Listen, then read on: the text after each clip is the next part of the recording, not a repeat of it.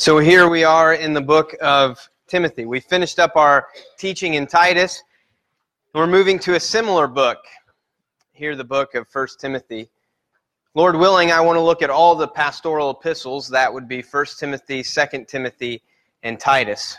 We've already completed Titus. Now we're on to 1 Timothy, and that's where we will be studying this morning. The Apostle Paul, he's writing a letter or an epistle. If you hear me say that word epistle, it means letter to Timothy. Timothy is a young man who is at the church in Ephesus. Timothy is a true friend of the Apostle Paul. And much like Titus, he's been placed there by the Apostle Paul. And most believe that this epistle was written between 62 and 64 A.D. And it looks like Timothy might be growing weary of the task at hand, and that task that's been entrusted to him by the Apostle Paul. And the Apostle Paul is writing to him to encourage him to stay the course, to remain there in Ephesus. Timothy is facing opposition from ungodly men. There are those in Ephesus who teach falsely, and Paul knows that if Timothy was to leave, the consequences would be tragic. So Paul writes to establish Timothy, to establish his authority, so that he can silence these men who oppose the gospel of Jesus Christ. Much like the situation in Crete, which was there with Timothy, this is a similar situation. But Timothy's is far worse. The false teaching in Ephesus is greater. It has a greater hold on the congregation. A quick word about Ephesus. It was one of the largest and most impressive cities in the ancient world. It was literally a central hub where this was the central of the political world in Asia Minor, the religious world, the commercial center. You might have heard of the city before from the book of Ephesians. And it is that this church is where Timothy is located. So what will we see in our study of 1 Timothy? We will see Paul's strong warnings against false teaching. You might be saying at this point in time, after going through the Gospel of John and Titus, that I talk a lot about false teaching. Well, it's not me. I'm just the messenger. God is the one that talks about false teaching over and over again. And He has warned us through His Word that there are many that would creep into the church and teach destructive heresies. Jesus warned of them, called them wolves, and that we would know them by their fruit. The Apostle Paul warns them in almost every single letter that he wrote. Peter and Jude also, in their letters, spoke of those who would bring that dangerous teaching in the church. The enemy has been corrupting God's word since the very beginning, saying to Eve, did God really say? Twisting the very words of God. And no different are these men that serve their master, Satan. They twist what God has said. But God has been gracious to us to over and over again throughout the Old Testament, New Testament, to warn us of those who would teach contrary to what is sound doctrine. The book of 1 Timothy is no different. We're going to be talking about that in the coming weeks. One of the main points of this book is how we are to conduct ourselves as believers in corporate worship. When we come together as believers, how should the church conduct themselves? Paul will give clear instructions on how we are to do just that. Who is to teach? Who should teach? What their qualifications are. We'll also see clear instruction given to Timothy on how he is to lead a body of believers. And this would be applicable to any man who would desire to lead in a local church. This morning we're going to be focusing on verses 1 and 2. And this greeting here of the Apostle Paul will be our introduction into the book of Timothy. Some might question, why do we listen to the Apostle Paul so much? Why do Christians listen to the Apostle Paul so much? He's not Jesus after all. Shouldn't we just be focused on those red letters? Aren't those the most important? Some might ask. And listen, the words of Christ, they are very important. But all of Scripture is God-breathed. That is, that it is the inspired Word of God. And that is the Holy Spirit, God the Holy Spirit, inspired men to put these words on the pages. And the Apostle Paul is one of those men that has been inspired by God himself to write what he wrote. And so we will see Paul's authority. It comes from God himself. We'll see that the words of Paul in Scripture, that we know that while Paul is the one writing them, these words are inspired, and they're just as important as those red letters of Jesus. They are equally the Word of God because Paul is speaking on behalf of God, and he is inspired by God. Amen. With that, let's look at verse 1. Paul, an apostle of Christ Jesus by the command of God. This is an interesting greeting. Paul knows Timothy well. These men are very close. They are close friends. Timothy knows that Paul is an apostle. He knows that he speaks with authority. He respects his authority. Why is it that Paul would start a letter out this way to a friend? Well, it's to establish Timothy. It's to give bite to his words. This letter is not just to be read by Timothy, but for the whole church. And anyone who would question Timothy, question his authority, like, where are you getting these things? I'm getting them from the Apostle Paul. It is by his authority that I teach. So this is why Paul opens his letter this way. Paul wants the members in Ephesus to listen to Timothy. Timothy will have to silence those who teach falsely. He'll have to discipline members. He'll have to even excommunicate those men that are rebellious and will not teach what is in accord with sound doctrine. And the church, while they see this happen, they need to know that this man is acting in accordance to the Word of God, in accordance to the apostle that is from Christ. Paul's authority to which he writes is from Christ. He has no authority in himself. It has been given to him by Jesus Christ. He's an apostle of Jesus Christ. And that word apostle means messenger or sent one. Now, we're all messengers of Christ. We're all ambassadors of Christ, but it's different than you and me. We are messengers as we carry the good news of Jesus Christ. We are those that are about the Great Commission, taking the gospel to the nations. We are his ambassadors. But there were those in the first century who were capital A apostles. They were specific men. And really from Scripture we get three qualifications for what that capital A apostle, who they were. They had seen the risen Christ. They had been specifically commissioned by God. They performed mighty signs and wonders that authenticated that they were those capital A apostles, that they were the messengers of God, that he was building his church on, with Christ as the chief cornerstone. This is what it meant to be a capital A apostle. These men were given specific commands by God to give his inspired revelation, to establish his church with those signs and inspired writings. And most of us all know who they are. They are the 12, with the exception of Judas, but then with the later addition of Matthias. This is who the apostles are.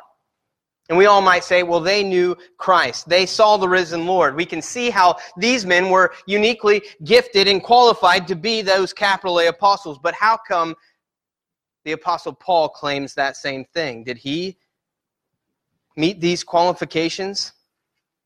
Well, Jesus appeared, the risen Christ appeared to the Apostle Paul. And so we know from the road to Damascus, he saw Jesus. And Jesus gives him authority after that road to Damascus conversion. Let's look at that account. Acts chapter 9, verse 1. This is about Saul. This is prior to his conversion to Christ. It says this, but Saul, still breathing threats and murder against the disciples of the Lord, went to the high priest. And he asked him for letters to the synagogues at Damascus, so that if he found any belonging to the way, men or women, that he might bring them bound to Jerusalem. So this is who the Apostle Paul once was. He was a man that was breathing out threats against the church, the one who was bringing Christians bound. He was bringing them to murder them.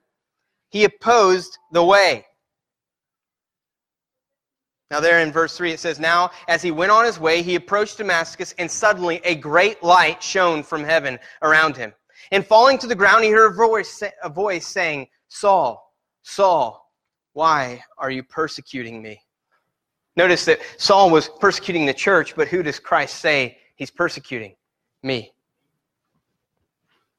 Christ is as the head of the church, when you persecute his believers, you are persecuting him. And he said, "Who are you?" And he said, "I am Jesus whom you are persecuting. But rise and enter the city, and you will be told what to do." And so we can see this man who is a proud man, a man so zealous for to be a Pharisee that he was willing to persecute this sect, this Christian, this uprising. And here he falls to the ground, he's blinded, and he is brought to his knees by the Lord. Acts 9:7 says, "The men who were traveling with him stood speechless, hearing the voice, but seeing no one. Saul rose from the ground, and although his eyes were open, he saw nothing. So they led him by the hand and brought him into Damascus. And for 3 days he was out without sight, and neither ate nor drank. Now there was a disciple at Damascus named Ananias. The Lord said to him in a vision, 'Ananias.' And he said, 'Here I am, Lord.' And the Lord said to him, 'Rise and go to a street called Straight, and to the house of Judas look for a man of Tarsus named Saul. For behold, he is praying. And he has seen a vision, a man named Ananias come and lay hands on him so that he may regain his sight.' And Ananias responds to him and says, 'Lord, I have heard from many about this man, how much evil he has done to your saints in Jerusalem. And here he has authority from the chief priest to bind all who call on his name.'" Basically saying, "Are you sure this guy, Lord?" But the Lord said to him, "Go, for he is chosen instrument of mine to carry my name before the Gentiles and kings and children of Israel. For I will show him how much he must suffer for the sake of my name." So this is who the Apostle Paul is. Once that murderous man, the Pharisee, a Hebrew of the Hebrews, a man zealous for Judaism, zeal so much so that he was willing to murder Christians who were a threat to it. He was confronted by the risen Christ. He was blinded. He was converted. And now as a Christian, he is commissioned by God himself to be a messenger of Jesus Christ, an apostle of Jesus Christ. This is who the Apostle Paul is, and this is where he gets his authority. The Lord says here that Paul is his chosen instrument to carry my name before the Gentiles. He is an apostle by the command of God, commissioned by God, given authority by God. That word there, commanded by God, literally means a royal commandment, a king's command. And Paul has been given orders from God himself to speak on behalf of God, to speak inspired words. He now writes to Timothy to give him that same authority, to establish his authority to the church there at Ephesus. Paul says something that is unusual for his letters. He says, "God our Savior." He normally always says Christ our Savior. Normally throughout all of his letters he says Christ our Savior. But here in the pastoral epistles we hear him say God our Savior.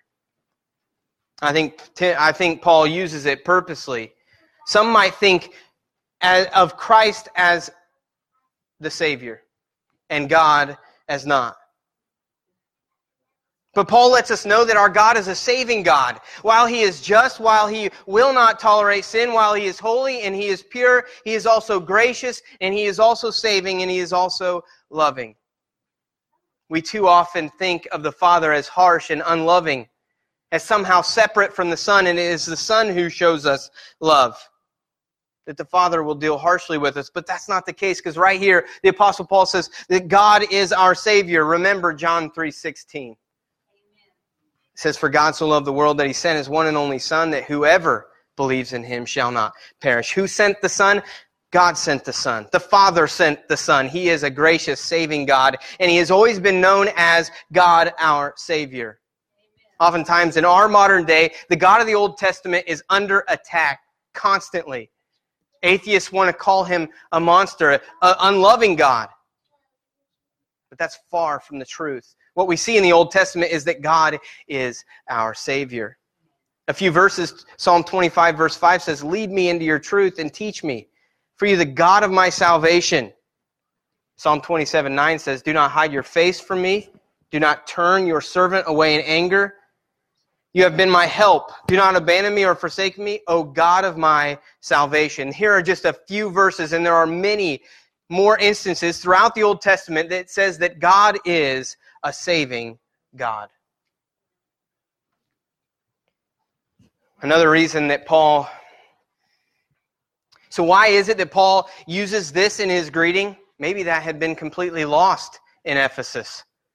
Maybe those false teachers, they've come in and they've told the people that God will deal harshly with you if you don't keep all these rules.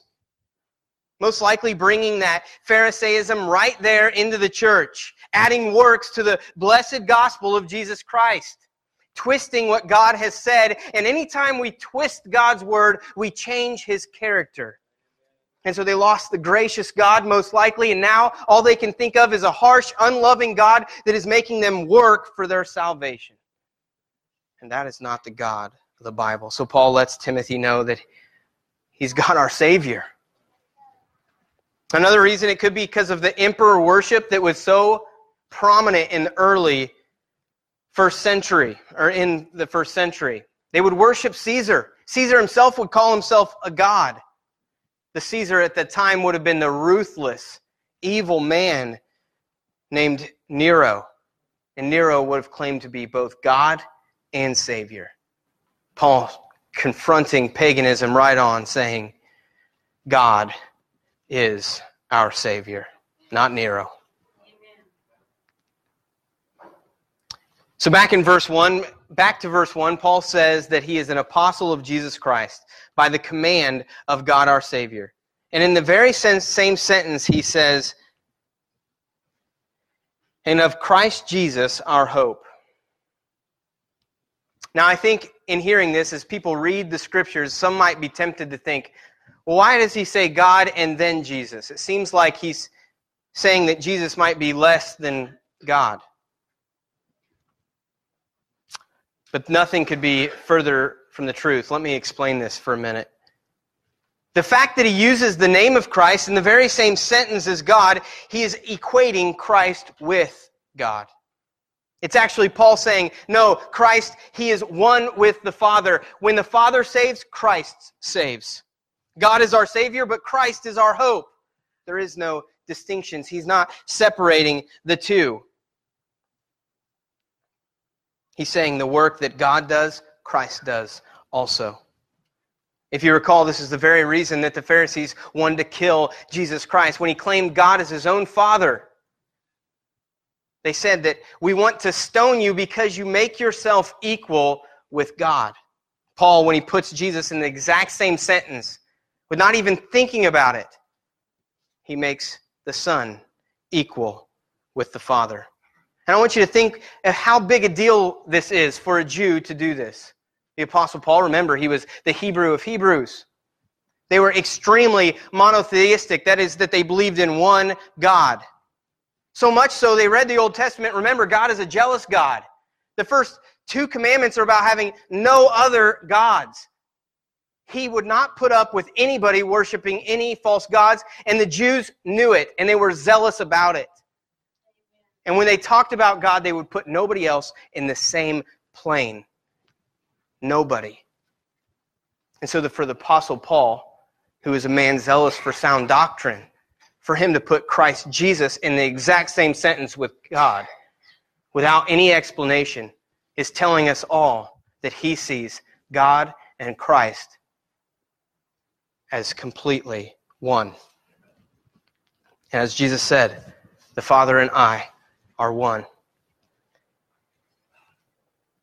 So in this verse, we see that the Father and Son are working together in our salvation. And Paul says clearly, he says, Christ is our hope.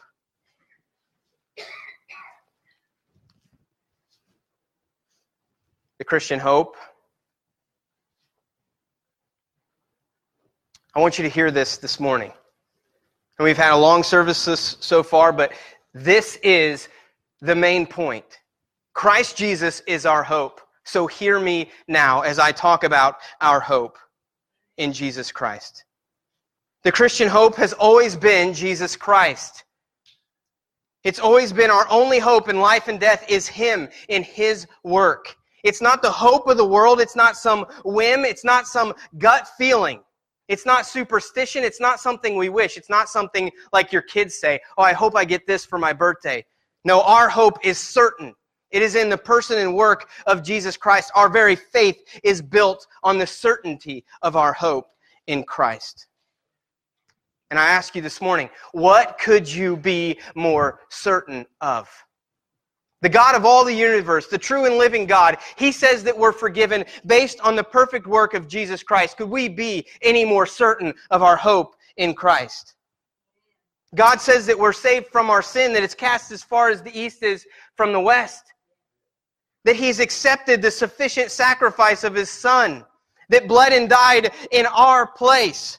Could there be anything that we are more certain of, that when we get to heaven, when we stand before the holy God, that He will forgive us based on the perfect work of His Son? Christ is our only and true certain hope. And as we've talked about His blood of the new covenant, every single promise of God we can stand firm on, we can believe Him, we can take Him to the bank. If God said it, that finishes it, it will happen because it was stamped approval with the blood of Jesus Christ. It is a certain hope. It's not a shot in the dark. It's not your fingers crossed. It is based on the perfect shed blood of God in the flesh. God incarnate. Our hope is far from that hope of the world. It is certain. It's based on the knowledge of God's Word. I recently spoke to a homosexual man. He was an atheist. I asked what would happen to him when he died. He said to me that he would be buried and that he would cease to exist at the moment of his death. Well, I knew that to be completely false and that will be a fearful day for him unless he repents and believes in Christ. When he falls into the hands of the holy God, he will regret the fact that he ever lived and all the times that he rejected Christ throughout his life. But this is his worldview. As an atheist, the one who is suppressing the truth and unrighteousness, he's become a fool. And he says, this is his hope. I'm going to live my life and then cease to exist. What hope is there in that?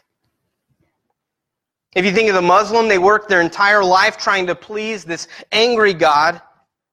But at the end, they cannot say whether or not they will make it to heaven. I hope so. But that's no hope at all. Trusting in your own works, trusting in what you've done, trusting in your performance, and really all other religions of the world tell you this. That this is their hope. What they've done. I am so glad that I don't have to wake up every morning and think, man, what have I done to try to earn heaven today? I know that I would never get there. If you were to ask those other religions, if you thought they were going to heaven, they would say, I hope so. Why, you might ask? They would say, because I'm a good person, trusting in themselves. But we know from Scripture that God alone is good and that no man is good. No, not one. But what's the Christian say? The Christian says, it's not about me. It's not about what I've done.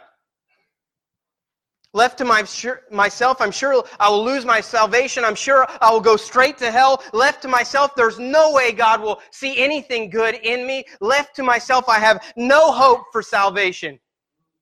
So I don't hope in myself. I don't trust in myself. I don't trust in my own works. I cling to the only one that is my true and perfect hope, Jesus Christ, and Him alone. This is what the Apostle Paul is saying to Timothy. Christ is your hope. He's letting the church there at Ephesus know Christ is your hope. He's letting us know Christ is our hope. In verse 2, he says, to Timothy, my true child in the faith. Here we hear Paul state that Timothy is his true child in the faith. What does he mean by that? While God is truly the only one that saves, he uses means for that salvation. He uses messengers on this earth to bring salvation to people. He uses us. He uses those who bear the good news of the gospel. And most believe that Paul is who brought the gospel of Jesus Christ to Timothy. That through him, God converted this man, this young man, to the faith.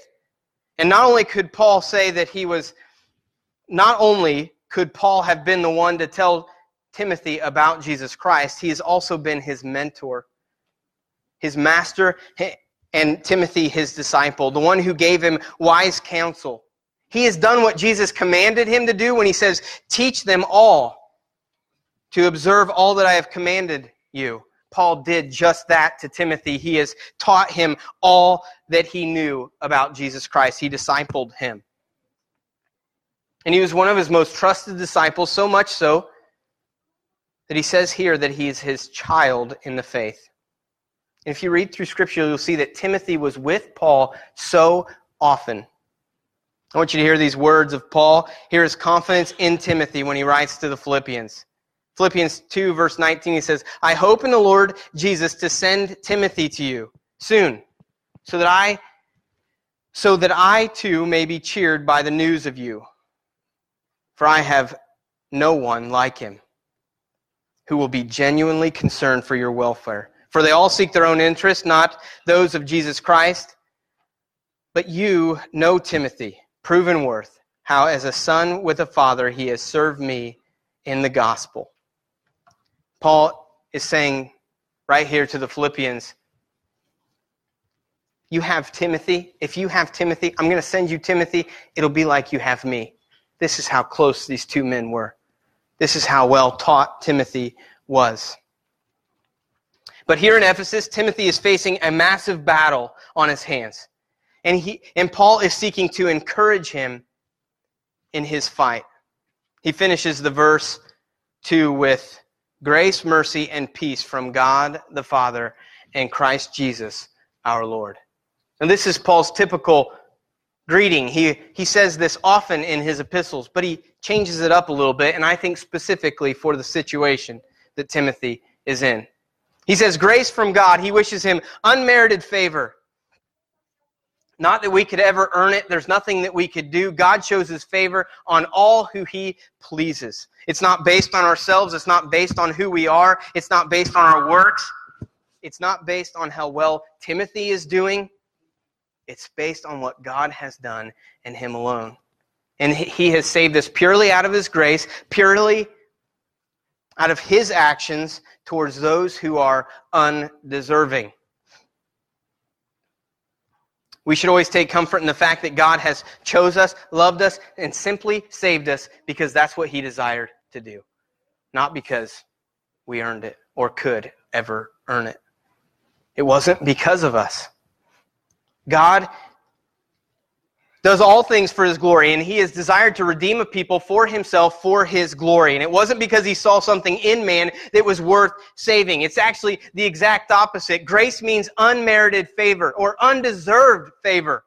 And so God looks at the ones who are unworthy, that don't deserve to be saved, that only deserve death and the curse and forever judgment, and he saves them purely by his grace through that perfect Son, Jesus Christ. Paul goes on to add mercy. He doesn't normally use mercy in his greetings, but he adds mercy, and I think for a specific reason. Let's talk a minute about what mercy is.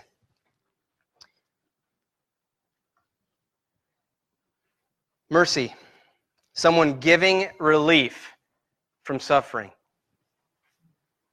God's mercy is that he sees our misery, he sees our suffering, and he does not leave us there. He has every right to, but purely by his grace, by his mercy, he has relieved us from that suffering. Remember what Scripture says, that we are all sinners, that we are all slaves to sin, that we're all hopeless, unable to save ourselves, unable to be free from the judgment that is to come. Left to ourselves, we will only ever continue to sin, and we will receive the just penalty for it. But God relieves our suffering. He frees us from that slavery to sin. God shows us mercy to us by sending His one and only Son, God Himself, becoming flesh, taking the penalty on His shoulders, living the perfect life, taking our penalty, dying in our stead. God gives us the opposite of what we deserve, and He is merciful to us. Amen. And while He's been merciful to Timothy in salvation, He's been merciful to us in salvation, He's also merciful throughout our lives. Timothy's situation, think about it, it's dire. He needs the mercy of God. He is suffering there in Ephesus because of the opposition that he is experiencing. But Paul reminds him that our God is a God of mercy. He sees our situations. He knows that we are weak. He knows that we are creatures from the dust. And He is merciful to us throughout our lives. He will see us through every single difficult situation. He is always with us, and Timothy was no different. Paul is saying, Timothy, remember, your God is merciful. We need to remember today that while life is hard and it's full of trouble and lots of pressures and lots of different things come at us, God is merciful, and He is with us. And He will see us through it, and He will give us relief at times.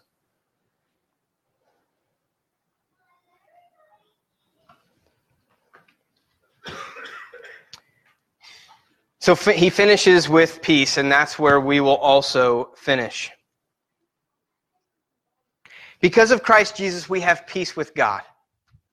Scripture teaches that we are enemies with God, and that apart from Christ, we will always be enemies with God. But because of that perfect work of Jesus Christ, He has reconciled us to the holy God.